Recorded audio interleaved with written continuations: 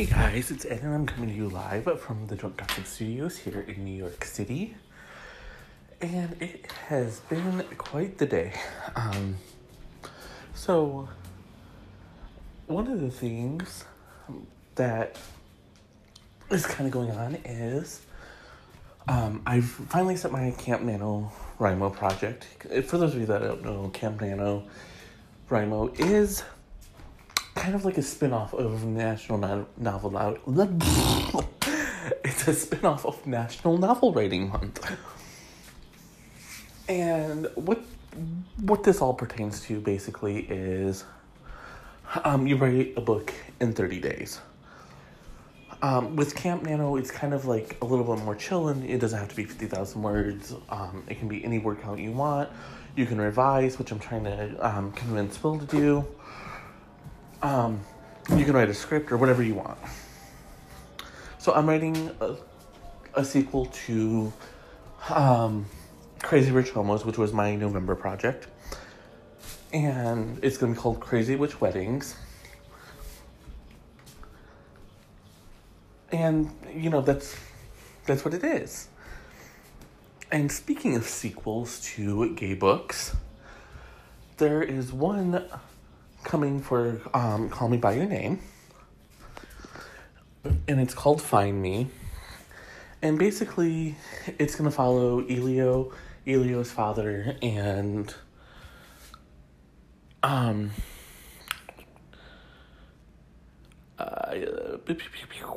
Oliver, as they all, navigate their life. And this is set very distantly in the future.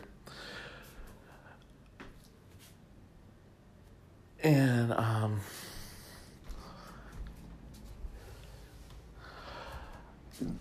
so the storyline seems like it's really cool. Elio's father is divorced and starts having an affair with someone. And Elio himself has a consequential affair. Elio has a consequential affair, and Oliver thinks about moving his sons over to Europe. And this is all very good. Like, the book is actually very, very good. I read it. If you haven't, go buy it. I promise you will love it. And, but all of the talk of a sequel had been focused on the movie. Everyone thought that this was going to turn out to be like a trilogy. And it still could, but Armie Hammer says not so fast. In fact, he says, if we do make a second one, I think we're setting ourselves up for disappointment. I'm not sure that it was ever really definitely going to happen. People just seemed excited about it. That we were like, oh, yeah, fuck it, we'll do it. Sure. It's not real until it is. And here's the thing. Indie movies very rarely get sequels. I don't know why, but when they do, the sequels are always terrible. I mean, sequels generally are terrible, but for some reason, the indie sequels are just... I think Blair Witch. I think there was like 3 sequels plus a reboot, and none of them ever captured the zeitgeist the way the original one did. Part of that reason is it was a fresh take. People hadn't seen things like this before. And, it was able to start a lot of conversation. So, yeah, I mean, I'm all for the sequel to the book because the books are always better. But I don't know that we really need a sequel to Call Me By Your Name. I think it was what it was. And I'm not sure how you build upon what you already did. I don't know that we care enough about the characters. In the book, yeah, I'm dying to read the book because the book was perfection. But in the movie, other than seeing Armie Hammer's ass, I don't really know that it justifies a sequel. But I'm justified in saying I'm going to go and I'll be right back. And I'm back. And this is breaking just now. And this is a little ironic because Will and I were actually just at Grand Central Station. I was there not even a half hour ago. Because Will and I we had writing group and then we were walking back to the train. Anyway, Harvey Weinstein was there meeting with a PI. And although the group that he was with denied knowing him, it was later confirmed that yes, Harvey Weinstein was there. Here's what Page 6 had to say. The spy told us, I hardly recognize Weinstein. He looked like he's aged 15 years. He wasn't walking well. Harvey stopped at the bar with a group of guys, walked away to another table to make a phone call, and then rejoined them. I couldn't hear what they were talking about, but they were fawning over him. So, okay, there's nothing newsworthy really about this. Harvey Weinstein's facing a bunch of allegations of sexual abuse and assault, and he's doing what he always has done, and that's investigating and finding ways to discredit the accusers. That's what he does. That's what he's known for, and that's how he was able to keep it secret for so long. But this becomes newsworthy when one of the PIs, Herman Weisberg, was a former NYPD detective. He runs a new agency called Sage Intelligence,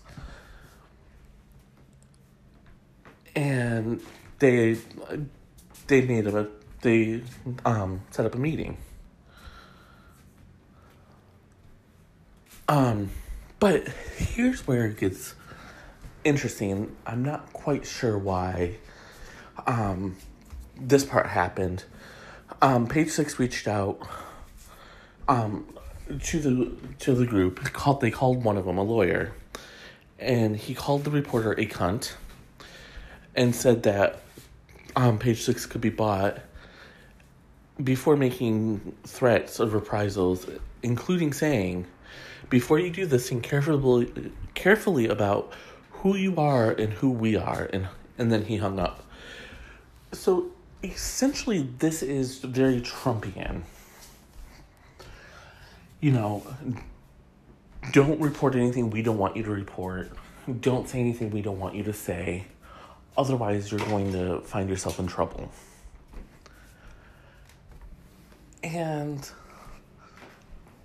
anyone who thinks this is okay I don't want to say has something wrong with them, but they have something wrong with them.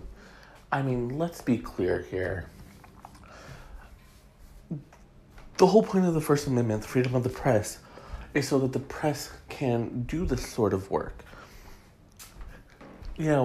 Page 6 is not the New York Times. It's not hardcore investigative journalism. And while people do take them seriously, there's no reason to threaten. But in the times that we're living in, it has become the norm. It has become okay for people to threaten the press. It has become standard issue for certain segments of the population to target and kill the press, because Trump has made the news media the enemy of the people. And don't come at me with, well, no, they did that themselves. No, all they did is their jobs. That's all this Page 6 reporter was doing, was her job. Attempting to gather the facts of a story that would have been a non-story.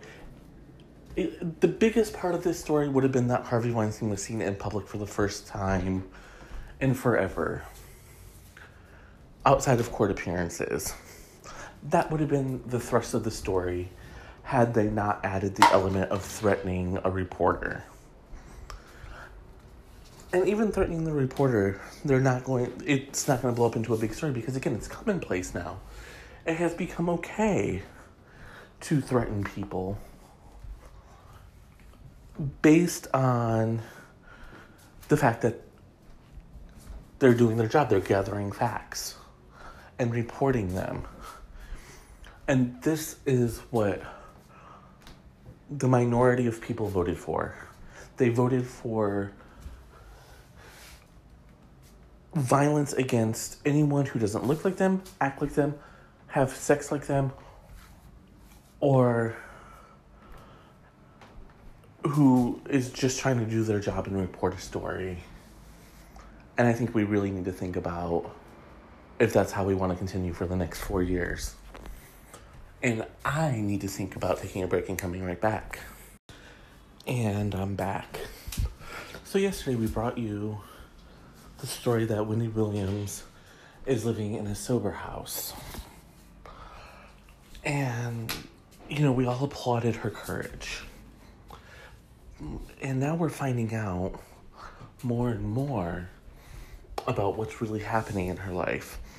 So according to Crazy Days and Nights, her husband Kevin has another mistress knocked up and is basically flaunting his affair in her face at this point.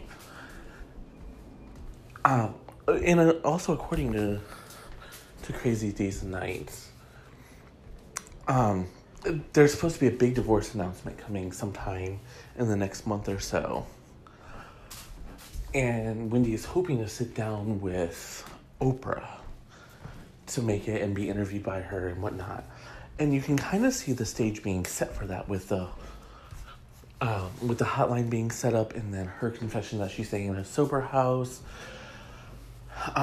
Wendy's a very, very smart woman. I've said this all along. She's very smart. She's very calculating. So look for her to breadcrumb her way to this. And I think that's what she's doing. She's, when she was seen at the CVS in Florida a little while back,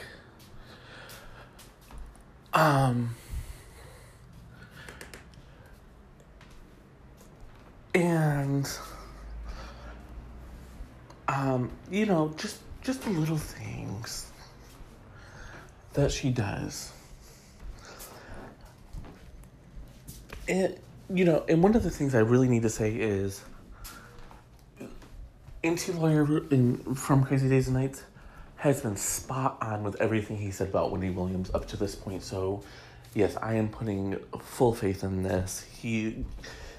His source has to be someone very close, if not Wendy Williams herself. And the reason why I say that is because it's not like he doesn't know people. He does. Allegedly, he's friends with Shannon Doherty, Gina Rodriguez, from Jane the Virgin. So, yeah, I would say Wendy Williams is probably not outside the realm of possibility. And a source told Page Six this, which is really interesting given what we're talking about.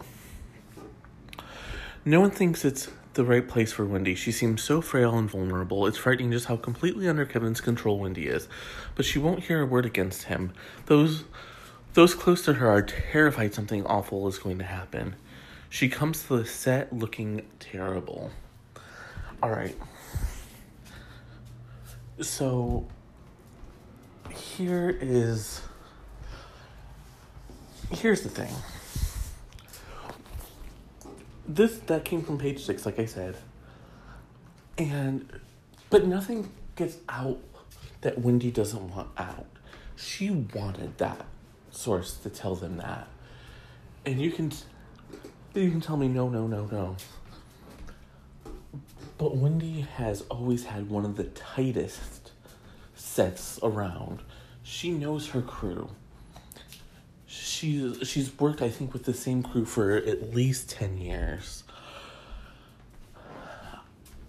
So, if she's saying it, if if this source is saying something, it's because Wendy has approved it. Wendy knows what's being said. Again, Wendy is so image conscious. I think she's starting to drop little hints that the marriage is not good, that there's something wrong. Again, there was something in Crazy Days and Nights a while back that said that Wendy and her mother-in-law were the ones behind the National Enquirer story saying that Kevin was beating her. So it almost seems like what she's trying to do here is breadcrumb her way just to see how the public would react to her getting a divorce. And it seems very strange to me because, I would just break up and whatever. If people don't like it, fuck them. They're not living my life. But not everyone's me, and obviously I'm very odd. So I can see where Wendy is testing the waters, so to speak, and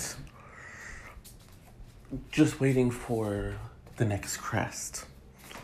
And I'm gonna go, and I will be right back. And I'm back.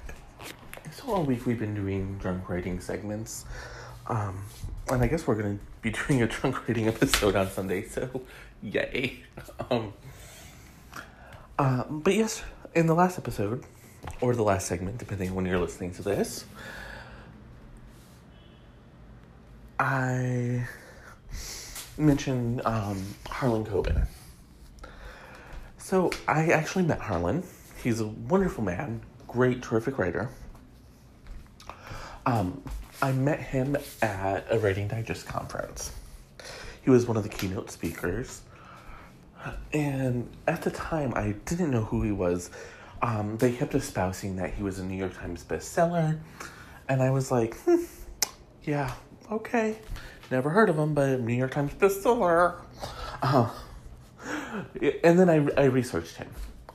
And he is indeed a New York Times bestseller. I believe one or two of his books, possibly more, but I think there's at least two of them that actually did hit number one. He has a show on Netflix. I believe it's called The Five. And then I believe he has an overall deal with Netflix to create TV shows and whatnot. He's just a phenomenal writer. I've read a couple of his books now at this point. And part of the advice he gave to us was, first of all, to write every day, which seems like a no-brainer. But the second piece of advice, and this is the advice that stuck with me, is if while you're writing an idea pops into your head, throw it into the story. Even if it makes no sense, even if it's like dinosaurs running around and you're writing a contemporary romance.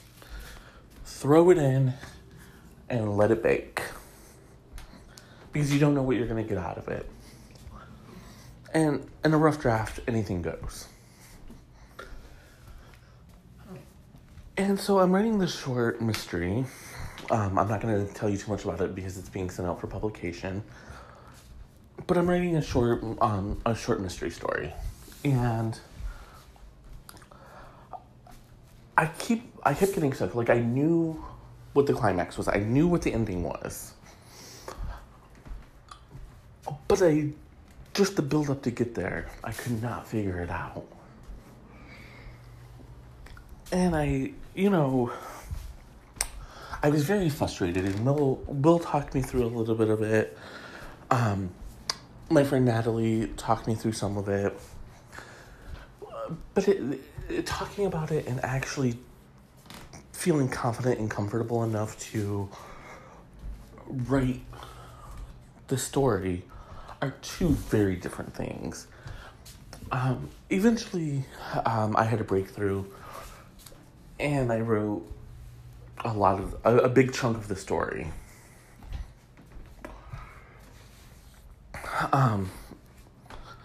in the span of just over an hour, I went from 1,700 words to 3,800. So, and it's a 4,000 word story. So just some inspiration helped. Pacing helped, and I have a rule, and it's very much along the lines of the Harlan Coben advice. I break my story into different segments. In this case, it was a 4,000 word story, a 4,000 word maximum story. So every 400 words, I try to put in a twist or something that propels the action. And every 800 words, I try to have a big twist. It doesn't always work like that, of course, because that's not how writing works. But when you do it like that, it really helps to keep things moving along. And so, that's really what I tried to do. It doesn't always work out that way. I write a lot of shorter flash fiction pieces for a contest on writing.com called The Writer's Cramp. And in that, I always break down my... that's 1,000 word maximum. So I always break down my twist every 250 words. Because, again, that helps keep the story moving, and it, sets you up to... and pushes you over the little hump that you sometimes crash into. And so earlier, I mentioned Camp Nano. And I'm writing a sequel to Crazy Rich Homos, which is my parody of... Well, it started out as a parody of Crazy Rich Asians, and then kind of morphed into its own little rom-com, erotica type story. And so this... if I was following the same thing that he did, this would have been where one of my characters discovers he's actually...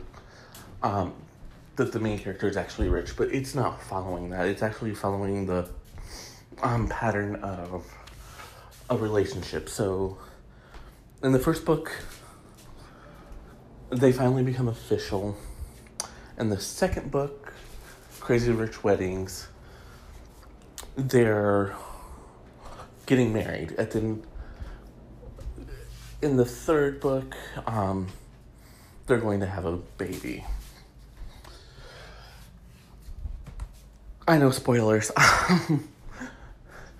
But I've always kind of had, ever since I decided that this was what I was going to do,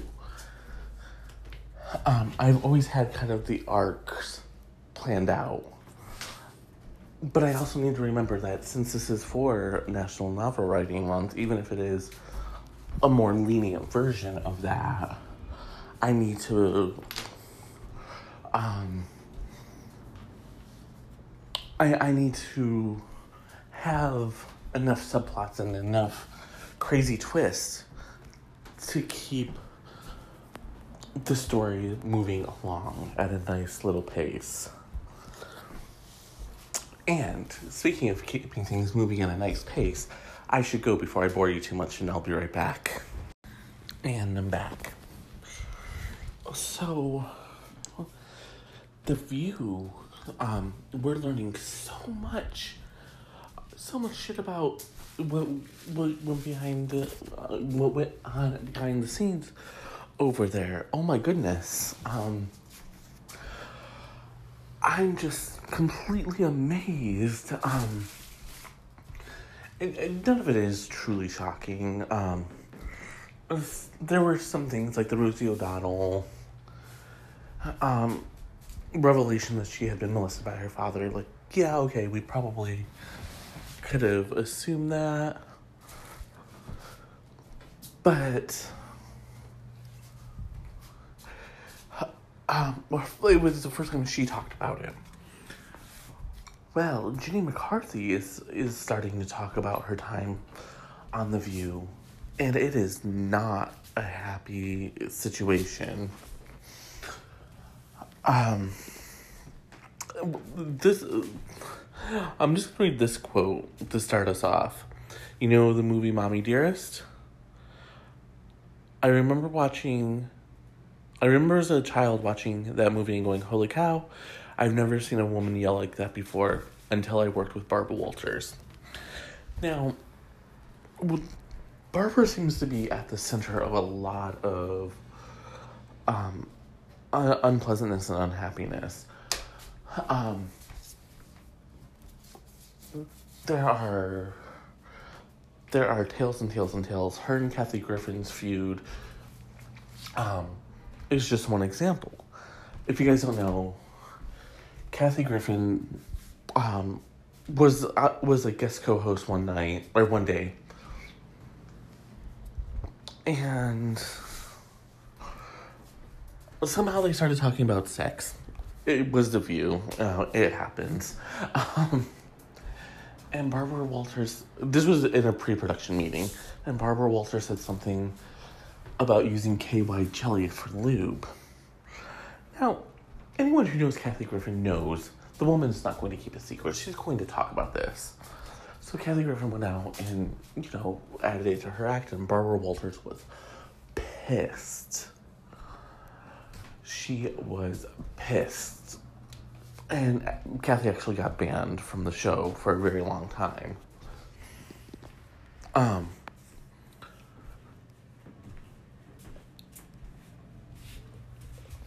So, back in 2000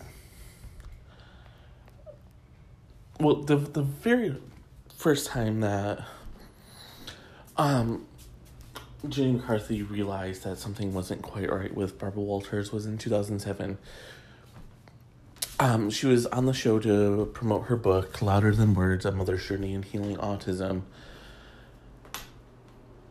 And Barbara Walters had an issue with saying healing because there obviously is no cure for autism. And Jenny McCarthy says, my knees were shaking. I remember my whole body shaking. Okay, so, it's okay.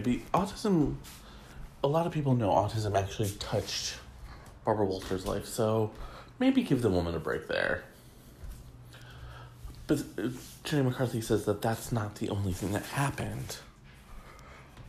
She said,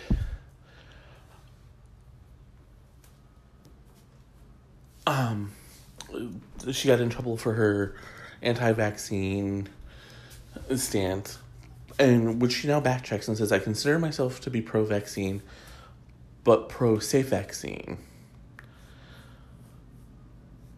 And then suddenly Jenny, and I don't know if these are just the way the articles are written, but then she starts talking about a time when, Barbara Walters would inspect her clothes, and if the clothes didn't match hers or compliment hers, she would make Jenny McCarthy change, allegedly. She says, Barbara would check out what I was wearing. If she didn't agree with it or it didn't compliment her outfit, I had to change. Mind you, she doesn't look at anyone else's clothes but mine. She wanted to start dressing like me. There were times when she'd say change and she'd make people run out and get that dress in her size. I was a human Barbie doll.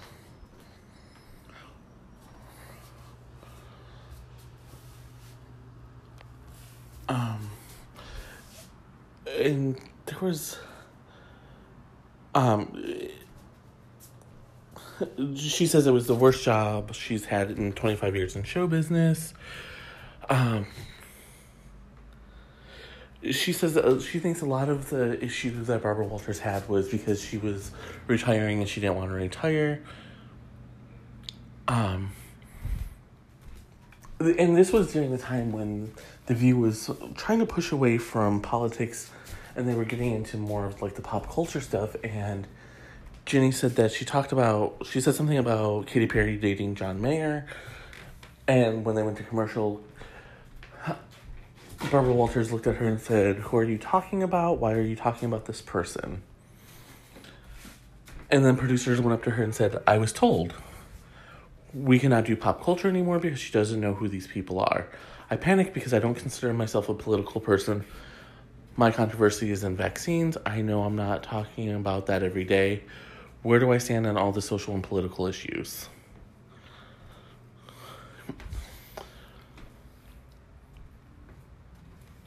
And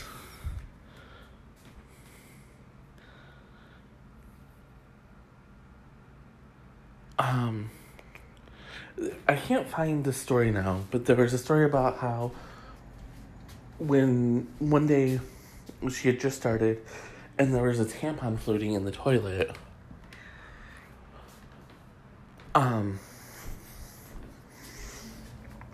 And Barbara Walters went up to her basically in an accusatory way and was like, "Why is there a tampon in the toilet?" And Jenny McCarthy was like,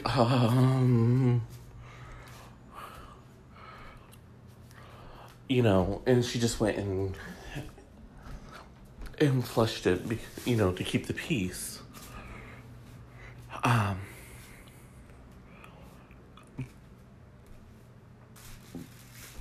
And there's a story about Whoopi Goldberg, and there's a story about Whoopi and Barbara that I think is really interesting. Again, Jenny says, "The table reminds me a little bit of Survivor. There was a war between Barbara and Whoopi about Barbara wanting to moderate. This is one of the reasons I decided not to ally myself with Whoopi. It broke my heart when Barbara would shuffle to Whoopi and say, can I moderate, please? And Whoopi would say no." And it's not surprising because Whoopi is paid to moderate. You know, we don't know Whoopi's side of the story. There could be a reason why Whoopi said no. Maybe producers told her to say no. You know, and Ginny did make a good point that nobody would be there without... Nobody would have been there without Barbara Walters. But there's a reason why she was retiring at the end of the year. You know, and Ginny herself says...